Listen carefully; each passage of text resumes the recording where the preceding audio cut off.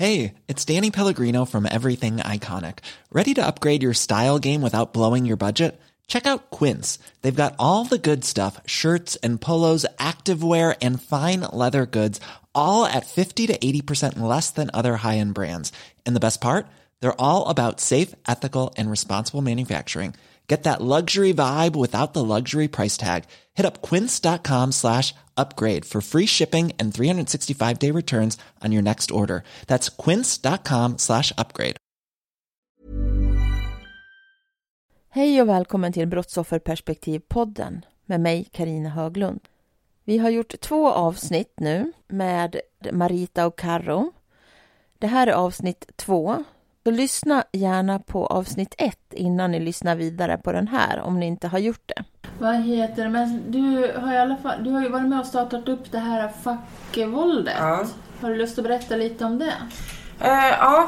Det var... Alltså att det blev en organisation bara hände. Det var ingenting jag planerade. Det var ingenting liksom som var meningen, utan... Jag hade ett val där precis i början när det här hände. Att antingen så går jag under. Eller sen så gör jag någonting. För att barn skjuts, mördas hit och dit och höger och vänster och ingen reagerar. Ingen pratar om det här. Och jag bestämde mig för direkt att Robin ska inte bli en siffra i statistiken. Och de här killarna är inte bara rubriker i skvalderblaskan Expressen och... Överhuvudtaget i media, det är inte bara rubriker utan det är faktiskt människor. Det är någons son, någons bror, liksom någons barn. Barnbarn. Och jag valde att börja jaga media. Jag valde att nu jäklar, nu ska vi ut. Alla försökte bara, nej men... Vet du vad du ger dig in på? Hur menar du med jaga media? Alltså att jag ville prata med dem. För det var ju inte så att de jagade mig. Det här var inte någon aktuellt samtalsämne 2 veckor senare. Men det blev plötsligt det när jag visade intresse att jag vill gå ut med våran historia. Jag vill att svenska folket ska få lära känna Robin. Det är ingen gängkriminell, jättefarlig människa från orten, utan han var helt normal 15-åring. Han hade precis träffat en tjej. Hans dröm var att åka antingen flytta till Thailand eller flytta till Miami. Det var hans dröm. Han hade sökt sommarjobb som han kom in i sen lite för sent. Och sen liksom sen blev jag bokad till en föreläsning. Och på den vägen var det. Det liksom bara växte och blev. Och sen plötsligt satt jag här en gång med en kompis till mig. Och bara, men undrar vad vi ska heta. Och jag ville bli så här. Jag vill provocera folk. Fuck våldet. Namnet verkar vara farligare än vad budskapet är. För att det är jättesällan någon taggar fuck våldet. Skriver fuck våldet. Och det tycker jag är lite... Jag tycker faktiskt att det där är lite dubbelmoral. För att det finns ju någonting som heter fuck-cancer. Och där går det bra att säga ordet fuck. Men tydligen i det här fuck-våldet, då är det...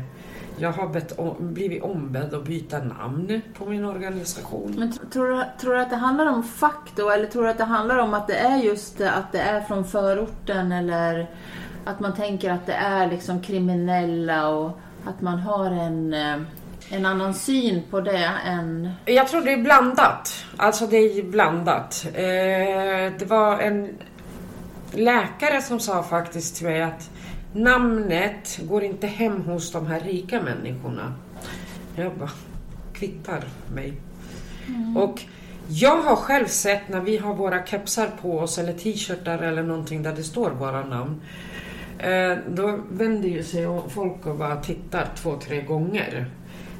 Många kommer till och med fram och frågar vad betyder liksom? Vad är poängen? Och då får vi ju passa på att berätta. Och det är ju det som är meningen. Att man provocerar så pass mycket att folk blir nyfikna. Ja, men vad är det där för någonting? Men så vad är fackvåldet? Vad är det ni gör då? Ni liksom vill berätta...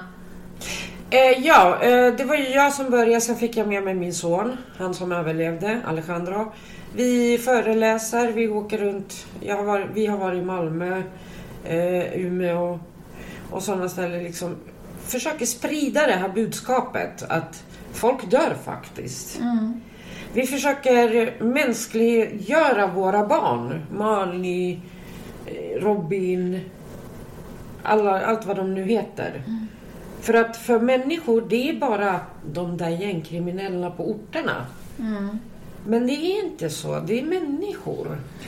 Och så försöker vi liksom kanske, om vi får lyckas rädda en ungdom från att ta fel väg, med att berätta våran historia. Alltså vi berättar händelsen, vi pratar om Robin. Alltså kan det hända Robin så kan det faktiskt hända vem som helst. Det är ingen som kollar vad du har för i belastningsregistret. Det är inte den som är avgörande. Och så försöker vi liksom döda det här, just myten som media målar upp, att det bara är tungt kriminella som blir skjutna. Nej, det stämmer inte. Marley var inte kriminell, Robin var inte kriminell, Jonathan har blivit mördad, han var inte kriminell. Alltså, Cheyenne var inte kriminell. Och oavsett kriminell eller inte, vem har rätt att mörda någon? Vart är rätten och varför tänker folket här i Sverige att det är okej att de blir skjutna för att de var kriminella? Vi har inte dödsdom i Sverige. Jag tänker att ni har nog funderat mycket på det, antar jag. Varför har det blivit så?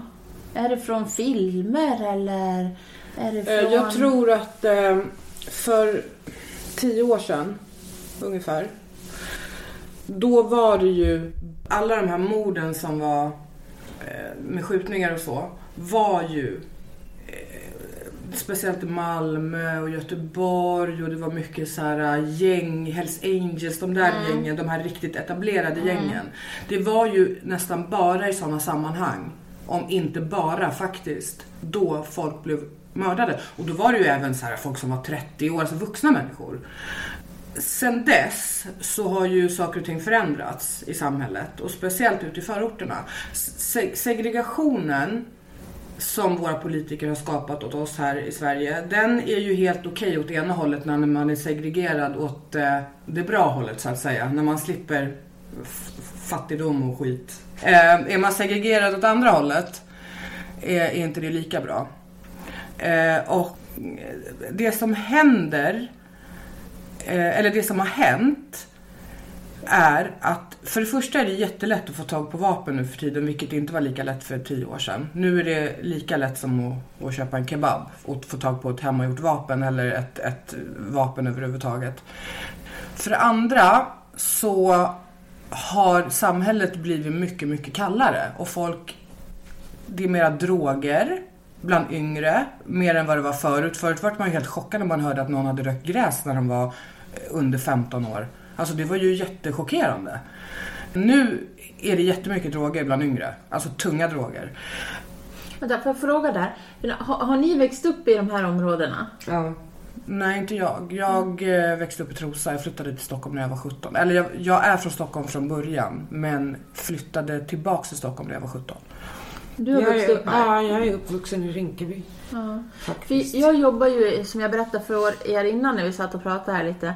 Jag jobbar ju i Tensta, Djurstad och Spångaby när jag var yngre. Innan jag fick barn och jobbade på fritidsgårdarna där. Jag vet ju att det figurerade lite vapen då också. Men jag minns inte att det var någon mord just. Eller så jag brukar fundera på det. Men är det för att jag tänker mer på mord nu? Nej, eller det var ingen mord förut. Eller det var mord, men det var inte mord så som folk mördar nu. Nej, det var inte skjutningar. Nej, folk slogs. Alltså skjutningar kunde vara, men då pratar vi om Hells Angels och exakt. De här på riktigt gängkriminella. Och då var det mer att man slogs och misshandlade och såna här saker. Precis som någon kunde bli ihjälslagen, absolut. Ja, precis. Eller knivhuggen möjligtvis. Ja, alltså visst hände det. Ja. Men det var inte så att det hände dagligen. Nu är det ju per automatik. Alltså nu är det nästan mer eller mindre så att folk gör som en lösning på alla sina konflikter. Förstår du? Alltså nu, det spelar ingen roll. Alltså du kan titta på fel tjej, du kan ha tittat på fel person, tittat snett på någon som känner sig kränkt. Du kan vara skyldig någon 500 spänn. Och det här är alltså situationer som jag känner till. Jag vet någon som blev skjuten för att han kollade snett på någon i ett centrum i Dalen. Jag vet någon som var skyldig någon 500 spänn som blev ihjälhuggen för det. Alltså, du behöver inte vara kriminell längre för att bli skjuten. Du kan bli skjuten för minsta lilla grej. Varför har det blivit så då? Tillgänglighet till vapen. Ja, och sen politiker som bara låter saker och ting vara. Och de här ungdomarna, alltså de växer ju upp med den här medias ortensyn. Att de inte är någonting att ha, de har ingen framtid. Du vet, de förlorar ju hoppet. Vilket inte är en ursäkt för kriminalitet eller mord eller någonting sånt. Men det är en liten del av förklaringen. Och de här killarna, det här, jag brukar kalla det här för resultat av vårt jättefina curlingsamhälle. Där vi curlar sönder våra barn. Man får inte tillrättvisa, utan det ska låt dem utforska. Okej, men här har ni utforskningen. Ja, de behöver inte ha någon respekt för någon lärare i skolan. Precis. Alltså det är ju så mycket små saker som... Jag kommer ihåg första intervjun jag hade efter att det här hände, våran familj. Då sa jag att varför pratar alla så hysteriskt om det här med skjutningarna? För att det är bara pricken över i-et. Det är toppen av ett isberg. Kan inte det är ju ett symptom på sjukdom. Liksom, det är det. Gå längre ner och titta. Och då tyckte reportern, hon bara, men vänta, va? Det har inte ens gått en vecka och du kan tänka så långt redan. Jag bara, men vad ska jag tänka annars på? Det är ju så. Det är inte så att han som kom hit och mördade Robin och sköt Alejandro, att han bara vaknade en morgon och bara, nej men nu ska jag gå och bli mördare. För det funkar inte så. Fast grejen är så här, det är nästan omöjligt att komma åt den här problemet så länge som människor väljer eller tror att det är bara när man är kriminell som man blir skjuten. Precis. Ja, så kommer vi aldrig kunna komma åt det riktiga problemet. Ja, för det är inte våra problem. Nej, då får man skylla sig själv, förstår du. Men om våra egna politiker går ut i media och tv och säger att det är bara då man blir skjuten om man är djupt kriminell. Och det är liksom ett steg, ett stort steg. Vi måste börja se det här som som mord. Inte upplösningar från kriminella. Nej, det är ingen undre världsgrej, utan det är problem för Sverige. Men du sa så här förut att våra politiker inte gör någonting. Men då tänker jag direkt så jag är ju väldigt intresserad av politik. Och jag förstår ju liksom det här med att man måste ha en framtidstro och kunna få ett jobb och praktikplats och bra skola och så här. Men är det några mer saker som du känner liksom? Ja, det är det. Våra lagar här i Sverige är ju anpassade till en tid där vi inte hade den här typen av kriminalitet och de här typen av problem som vi har nu, 2019. Så länge som de inte ens vill anpassa lagar eller möjligtvis, för så här, kolla, de la ju ner min sons mord också efter bara 10 månader och säger då att vi kan inte lösa det här mordet för att det är ingen som vill vittna.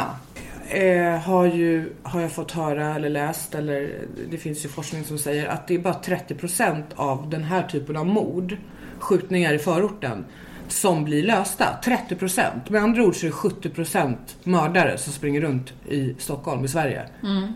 Så tänker du då att vi skulle behöva ett annat vittnessystem? De behöver se över både lagar och vittnessystem och se om det finns någonting annat vi kan göra för att anpassa efter vad som händer nu i Sverige. För så länge de vägrar att ens titta på det, eller vad som, men gud, vad kan vi göra? Vi måste ju, för om man fortsätter i samma bana hela tiden och ingenting förändras, så uppenbarligen är det någonting som är knas. Det är ju deras jobb, de är politiker, de har ganska höga löner. Jag tänker att de vill se över vad det är de kan göra annorlunda för att det här ska gå att komma åt det här problemet. För vad är alternativet, att det ska fortsätta? Jag fattar liksom inte hur det kan vara ett alternativ för dem. Nej, men jag tror inte det är det för dem. Nu sitter jag och försvarar politikerna lite här. Utan man tittar ju på allt det här. Men liksom man måste... Jag har suttit på möten. Ja, man måste ut och prata mer och liksom... Alltså politiker måste komma hit och prata med befolkningen. Vad är det ni behöver? Vad är det som skulle hjälpa? Vi kan inte lova någonting, men vi kan försöka. Inte sitta och snacka om oss, utan prata med oss på seriös nivå.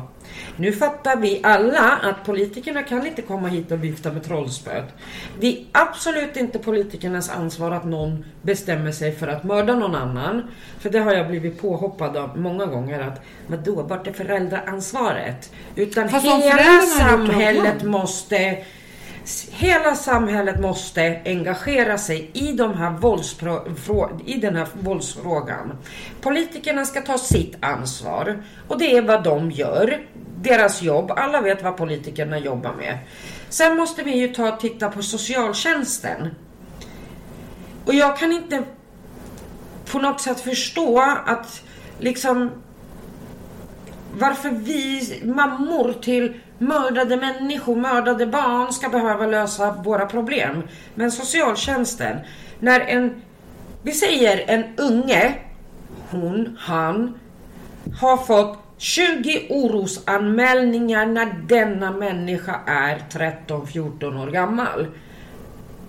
Är det inte dags då liksom sätta nödbromsen? Bara vänta nu, det är någonting som inte stämmer.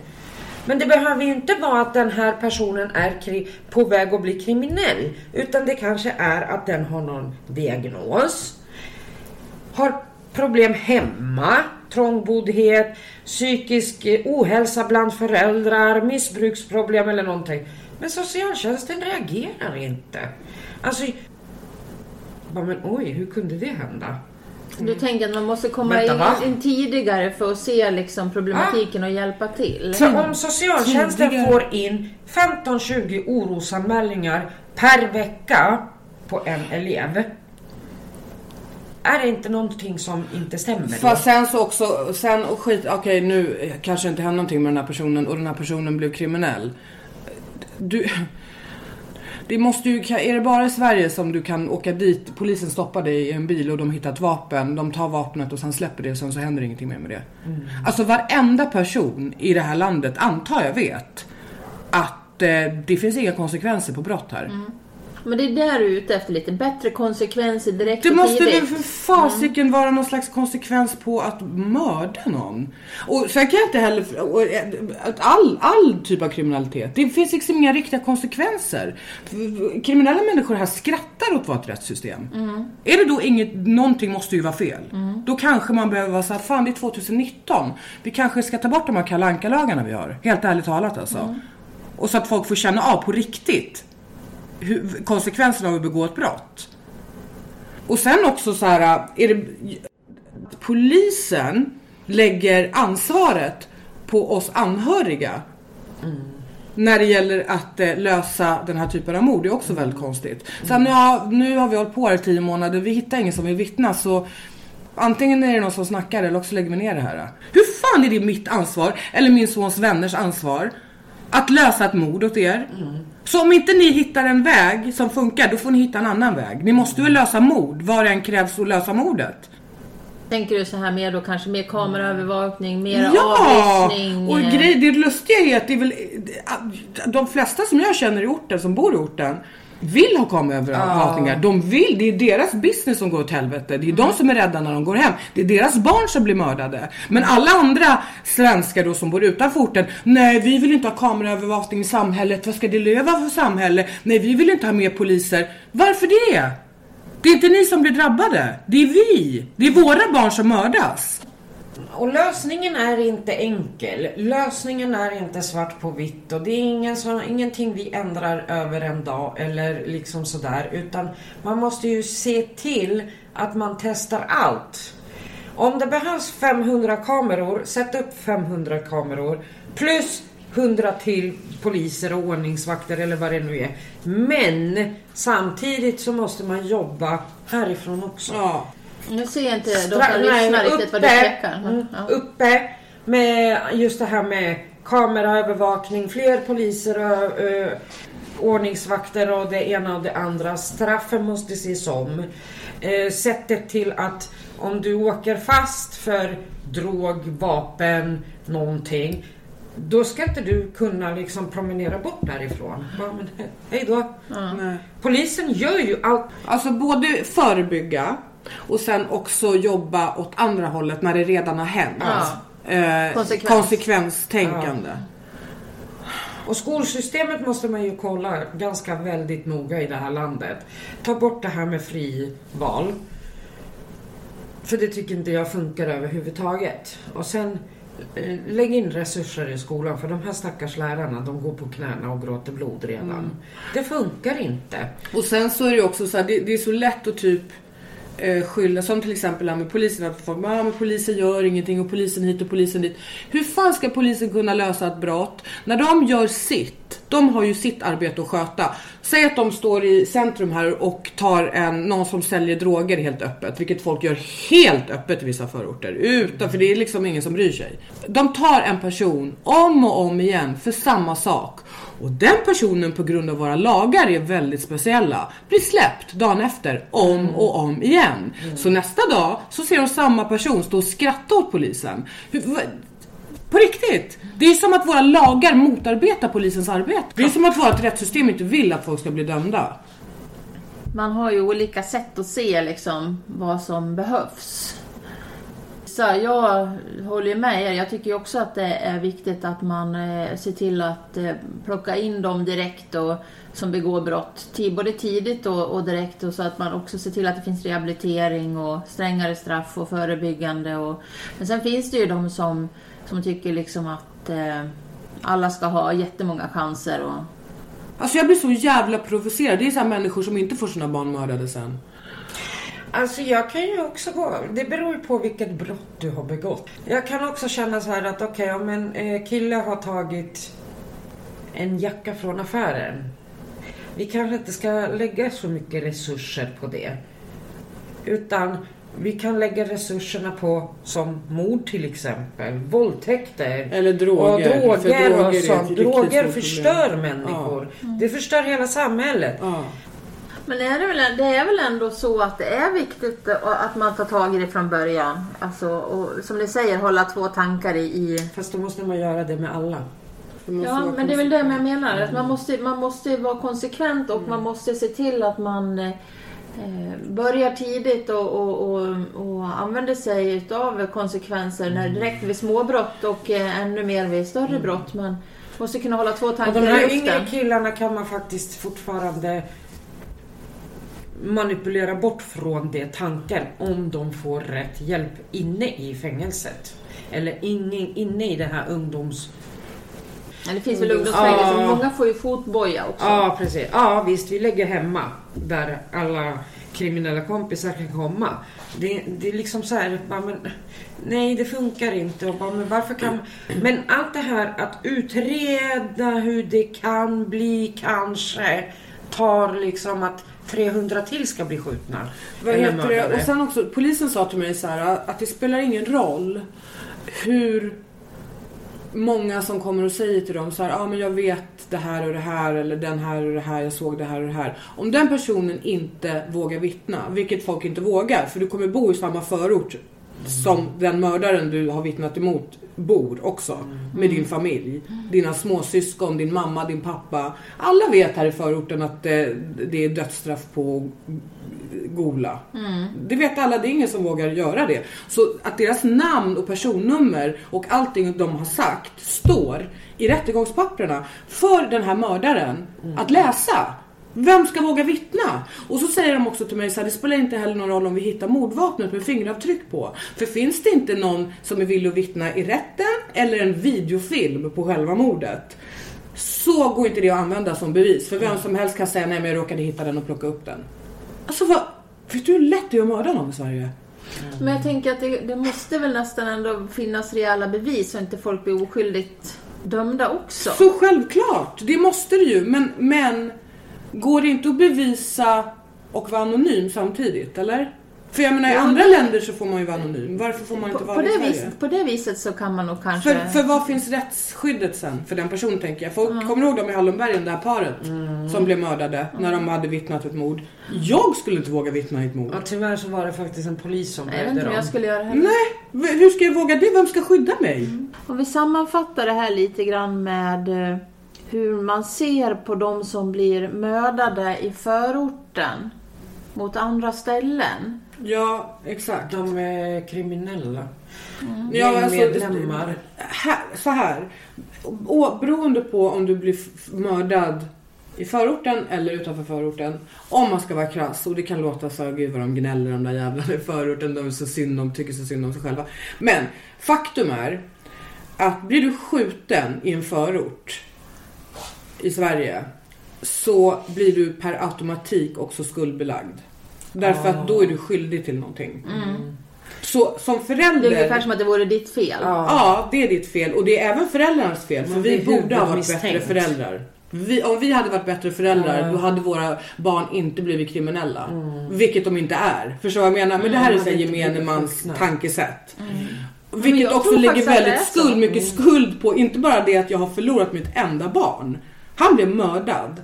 Men då ska jag också behöva försvara honom i all ovänlig. Vet du hur många gånger jag får fråga, var han kriminell? Varför tror du att han var kriminell? Han är mördad. Varför var han kriminell? Så känns det hela tiden som att jag måste försvara honom. Eftersom han inte finns här och försvara sig själv. Okay? Så jag måste försvara honom hela tiden. Och så måste jag också försvara mig själv. Ja, jag har försökt vara en bra mamma. Jag var ensamstående, men jag var en bra mamma, okej? Okay? Nej, jag var inte perfekt. Ingen är perfekt. Men jag var en bra förälder. Jag gjorde så gott jag kunde. Precis som alla föräldrar gör så gott de kan. Men vi blir så misstänkliggjorda. Alltså, 3 månader, de behandlade mig som att jag skulle ha varit huvudmisstänkta. De behandlade mig. De lyssnade av min telefon. De lyssnade av min telefon. Helt sjukt. Och trodde att jag var så här, visste massa saker som jag inte visste. Jättevidrig alltså. Men jag kan faktiskt berätta att jag är ju inte alls i samma situation som er. Min dotter blev mördad ute i skogen i en idyll i Dalarna. Men jag var ju också huvudmisstänkt till att börja med. För att det är ju oftast i nära familj som man blir mördad och så. Så att jag kan sätta mig i den tanken ändå att hur konstigt det känns när man är mitt uppe i en sån här... Men jag kan förstå det nu efteråt, även om jag inte riktigt förstår det. Och jag kan fatta att polisen, de här närmsta dygnen, jag kan förstå, jag tar det där. Så länge de visar den här lilla respekten. För jag vet ju också det där att man blir alltid, de tittar alltid först familjen. Och det får de gärna göra, det är inte det. Men resten av samhället, och när det har väl kommit fram till att det var inte familjen, eller det är inte, som jag fick ju folk skrev till mig från de här jättefina fake-konton. Han var 15, så vad gjorde han ute och rökte? Jag bara, då var det såklart att hade du varit bättre mamma så kanske han inte hade blivit skjuten. Jag bara, vänta, jag får ta det, om jag hade varit bättre mamma så hade inte min son blivit kriminell. Han är inte kriminell. Han var inte kriminell. Alltså skulden på att mina barn blev skjutna, det är alltså mitt fel. Hur vi än vänder och vrider och vem jag än pratar med, och det är inte många under de här 3 åren, det är faktiskt inte många som har ärligt kommit fram till mig och sagt, jag beklagar sorgen, och liksom sett på mig på det sättet att jag är faktiskt en mamma som sörjer. Utan det är alltid det här, var de kriminella? Någonting sånt. Det måste ju ha varit någonting sånt. Är du säker på att, och mina barn, jag hade 4 barn plus min styvson. Alla berättar allt till mig. 99%. För att vi har en öppen kommunikation. Och jag har, av många anledningar så har jag blivit väldigt nära med mina barn. If you thought the only way to get a more defined jawline with natural-looking results was through surgery, think again. Juvederm Volux XC is a non-surgical injectable gel filler that improves moderate to severe loss of jawline definition and can help you achieve natural-looking results with little downtime. Even better, this improved definition lasts up to 1 year with optimal treatment. No maintenance required. Improve jawline definition for a smooth, sculpted look with Juvederm Volux XC. For important safety information and to find a licensed specialist, visit Juvederm.com. That's JUVEDERM.com. Not for people with severe allergic reactions, allergies to lidocaine, or the proteins used in Juvederm. Common side effects include injection site redness, swelling, pain, tenderness, firmness, lumps, bumps, bruising, discoloration, or itching. There's a risk of unintentional injection into a blood vessel, which can cause vision abnormalities, blindness, stroke, temporary scabs, or scarring. Talk to a licensed specialist to find out if it's right for you. Millions of people have lost weight with personalized plans from Noom. Like Evan, who can't stand salads and still lost 50 pounds. Salads generally for most people are the easy button, right? For me, that wasn't an option. I never really was a salad guy. That's just not who I am. But Noom worked for me. Get your personalized plan today at Noom.com. Real Noom user compensated to provide their story. In 4 weeks, the typical Noom user can expect to lose 1 to 2 pounds per week. Individual results may vary. Jag försöker så här rannsaka mig själv lite grann. Och jag tänker så här att... Eller jag tänker inte så alls nu för tiden, för nu har jag lärt mig mycket mera.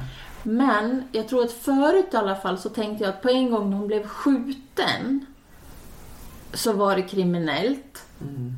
Inte om det var kniv eller slagsmål. Nej, utan skjuten. Och det är just det här, det som du sa i början, Marita, att förr i tiden och på filmer och sånt, då såg man liksom kriminella gäng på tv och så här, ja. Och det var det, och då hade de skjutvapen, ja. Och nu har det liksom flyttat in i samhället på ett annat sätt. Ja, men också helt ärligt talat så är media en väldigt stor skurk till varför folk fortsätter att tänka så här, för de älskar att nämna ordet gängkriminell i varenda skjutningsartikel. Varenda skjutningsartikel.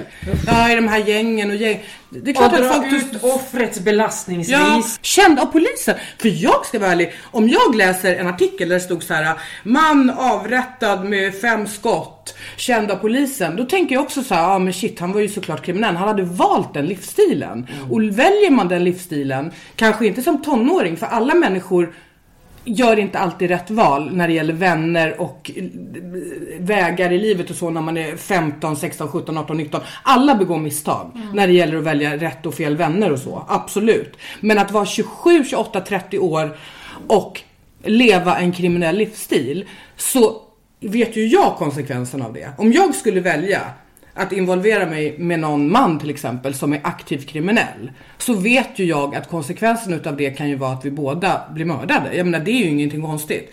Men inte när vi pratar om ungdomar. Inte när man pratar om tonåringar och barn. Och dessutom när folk bara, ja vadå, är man 20, är man väl vuxen? Nej, det finns forskning på att din hjärna är inte färdigutvecklad vuxenhjärna först du är 25 år. Jag tänker så här, media, om vi pratar om ert fall, era 2 olika fall och media, hur har de behandlat er? Alltså, har de skrivit respektfullt? Jättedåligt. Speciellt en kvinna i Dagens Nyheter. Hon skrev så fruktansvärda saker. Och dessutom så ringde jag upp henne och så var jag så här: du, de här sakerna du har skrivit stämmer inte. Enligt polisen så är det här påhittat. Vad har du fått informationen ifrån? Har du fått det från, vad heter den där? Flashback, ja. Och hon var så otrevlig och hon var så: du har fått din chans att berätta din historia och du har inte ens besvarat mina mejl och nu får du skylla dig själv för nu skriver jag som jag skriver. Och då sa jag så här: okej, men jag kommer anmäla dig. Ja, gör vad du måste göra. Och hon sket i. Så hon var så jävla vidrig. Ja, din son faktiskt kända polisen. Kända polisen? För gräsrökning en gång. Eller 2. Vad menar du? Vad du kända polisen? Ja, hon var så otrevlig. Men så, jag ville inte prata med någon media. För att jag ville inte att media skulle vinkla Mali och reducera honom till det. Förstår du? Och jag vill inte att andra människor ska tala om vem Mali var, för de kände inte honom. Och jag vill inte ens diskutera honom med någon media. Jag vill inte att ni pratar om honom ens en gång. Ni kände inte honom. Men sen så har jag träffat... de gjorde ju det i början när det fortfarande var aktivt polisärende. Liksom, när det var någon som var häktad och du vet, då skrev de lite. Men sen så har jag träffat på jättetrevliga journalister, bland annat en man som heter Paul Hansen, vet du vem det är? Som också jobbar för DN. Han är fotograf. Han skrev ett jättefint reportage. Han följde mig och Karo faktiskt, fast då kände inte vi varann. Han följde oss parallellt i säkert över ett år. Och så skrev han ett jättelångt fint reportage, jätterespektfullt om våra barn, om oss. Och sen så har jag också träffat andra under åren nu, jättebra journalister och media och sådär, absolut. Men som sagt, det finns både bra och dåliga. Hur har det varit för dig då, Karo? Hur har media behandlat dig? Ja, alltså... Jag måste säga att de flesta har faktiskt behandlat mig någorlunda bra. För att det var ju jag som jagade dem. Och jag är stenhård. De får absolut aldrig någonsin publicera någonting jag inte har godkänt.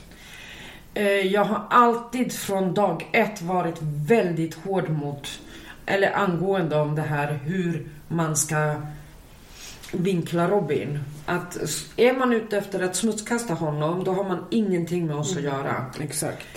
Expressen gjorde ju tyvärr det misstaget en gång, och jag gav en jättebra intervju, jättebra artikel. Själva artikeln var bra. Det var jättefint. Men sen så kom den här lilla redigeraren där och skulle ändra rubrik och hit och dit, och så står det Robin 15 år mördad i maffiakrig. Kände du till det där med maffiakrig? Nej. Och jag ringde ju självklart upp min kontakt och bara, vad i helskotta är det här? Vänta, vart kom det här ifrån? Och jag skällde ut henne på noter alltså. Hon bara, men va? Vad menar du? Hon var, när vi lämnade redaktionen igår, det stod ingenting om någon maffiakrig. Jag bara, nej, men nu är det en jättestor rubrik på Facebooks Expressens sida. Där jag bara sa upp all verksamhet med Expressen. Och sen så blev jag intervjuad faktiskt av Alexandra Pascalido till Dagens Nyheter. Det här var efter. Nej, det var inte alls efter. Utan det var, ja. Och där sa jag om det här med Expressen. Och hon skrev det i sin artikel. Vilket resulterade att Expressens chef ringer, någon av de cheferna där, ringer till mig och skäller ut mig i telefon att jag har minsann ingen som helst rättigheter och smutskastar dem och hit och dit. Och jag bara, är du färdig nu? Jag bara, du ska be om ursäkt. Jag bara, nej. Jag bryr mig inte om eran tidning. Mitt liv går vidare ändå. Jag har min mediaplattform. Det är ni som förlorar på att kriga med mig. För att jag är väldigt duktig på att ta upp såna här saker. Han bara, det där stämmer inte. Värsta utskällning. Istället för att säga, Karo, vi ber jättemycket om ursäkt om vi har gjort någonting fel.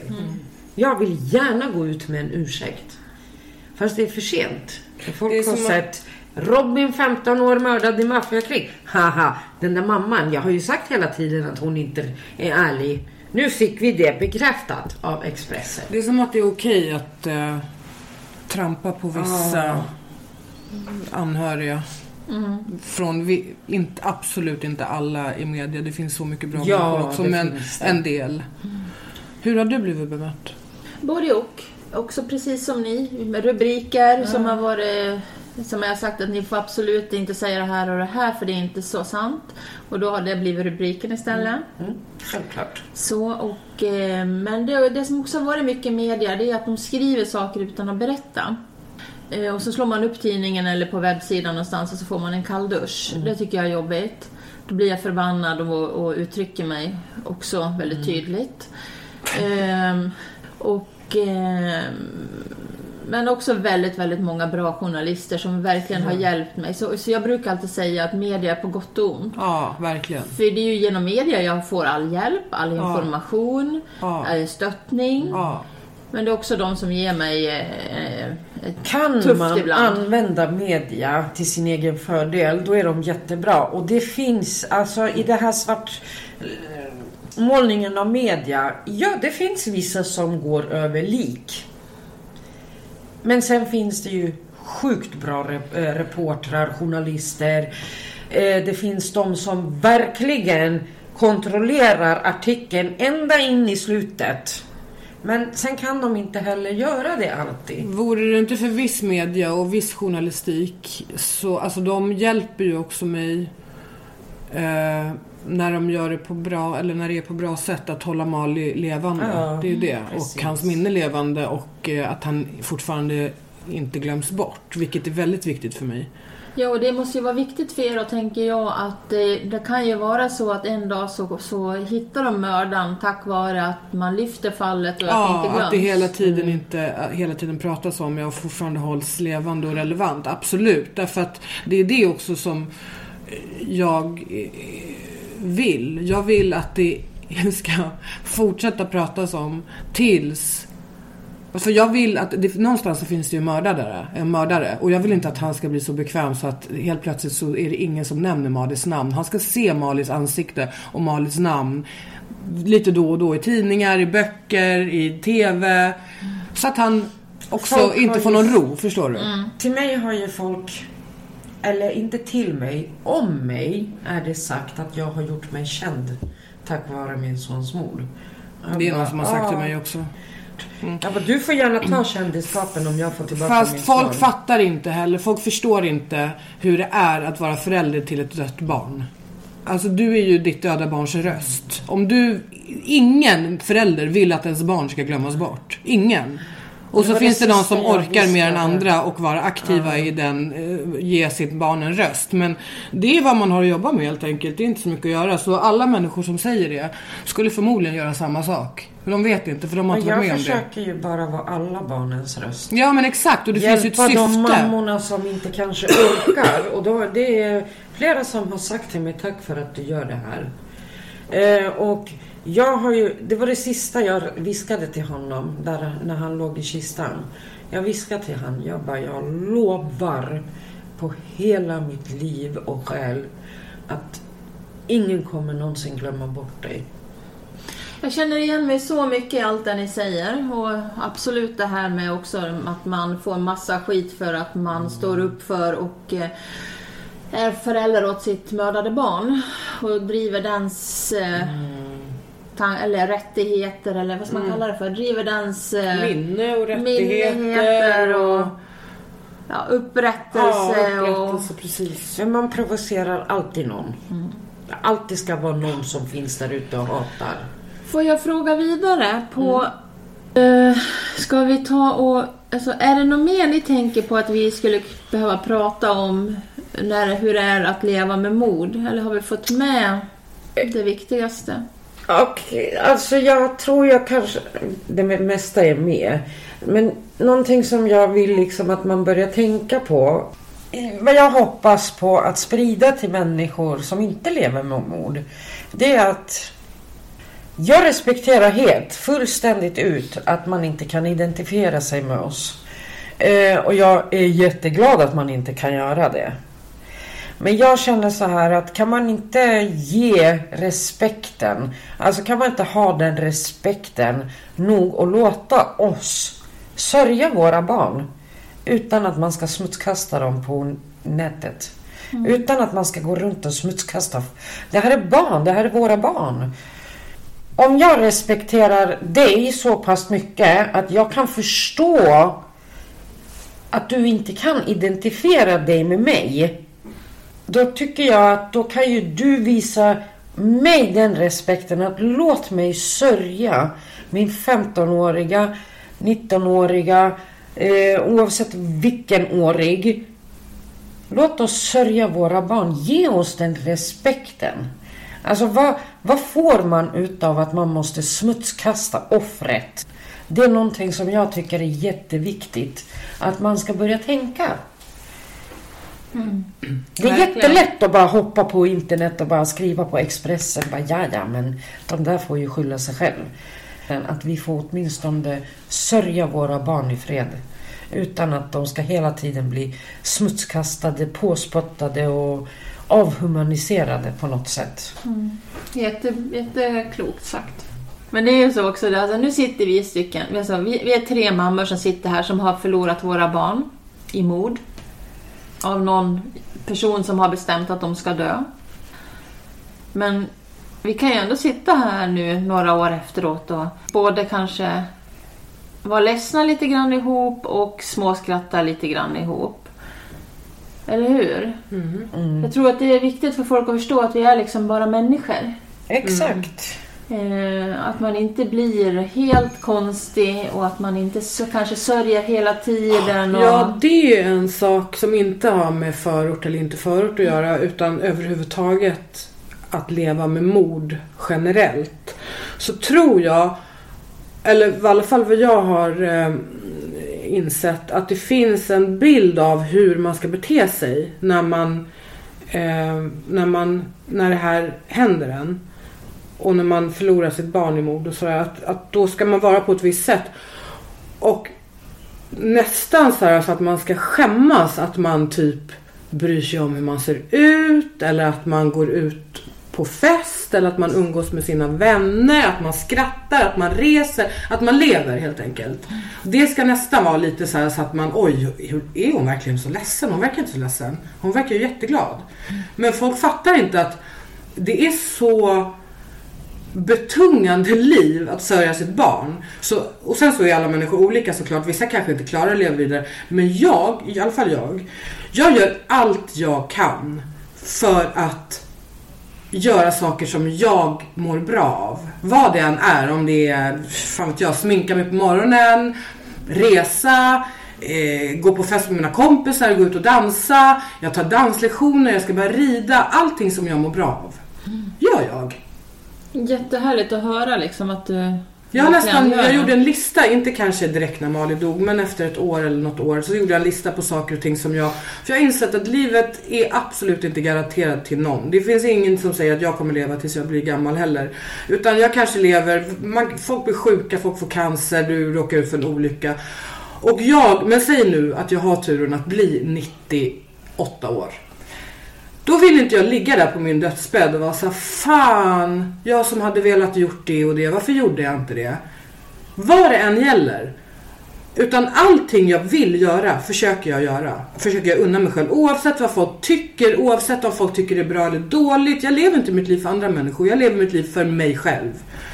Och jag vill, om jag nu får ligga på min dödsbädd när jag är gammal, tänka så här, fan vilket grymt liv jag har haft. Alltså jag har gjort så roliga saker. Jag har haft ett sånt, förutom det faktum att Mali är död, men allt annat vill jag ska vara så bra som möjligt. Och alla kommer dö en vacker dag, och en vacker dag så kommer jag ändå träffa Mali, är jag helt övertygad om. Så under tiden som jag har kvar här ska jag försöka göra till det absolut bästa livet jag någonsin har kunnat liksom, det, så bra liv som jag kan göra vill jag göra.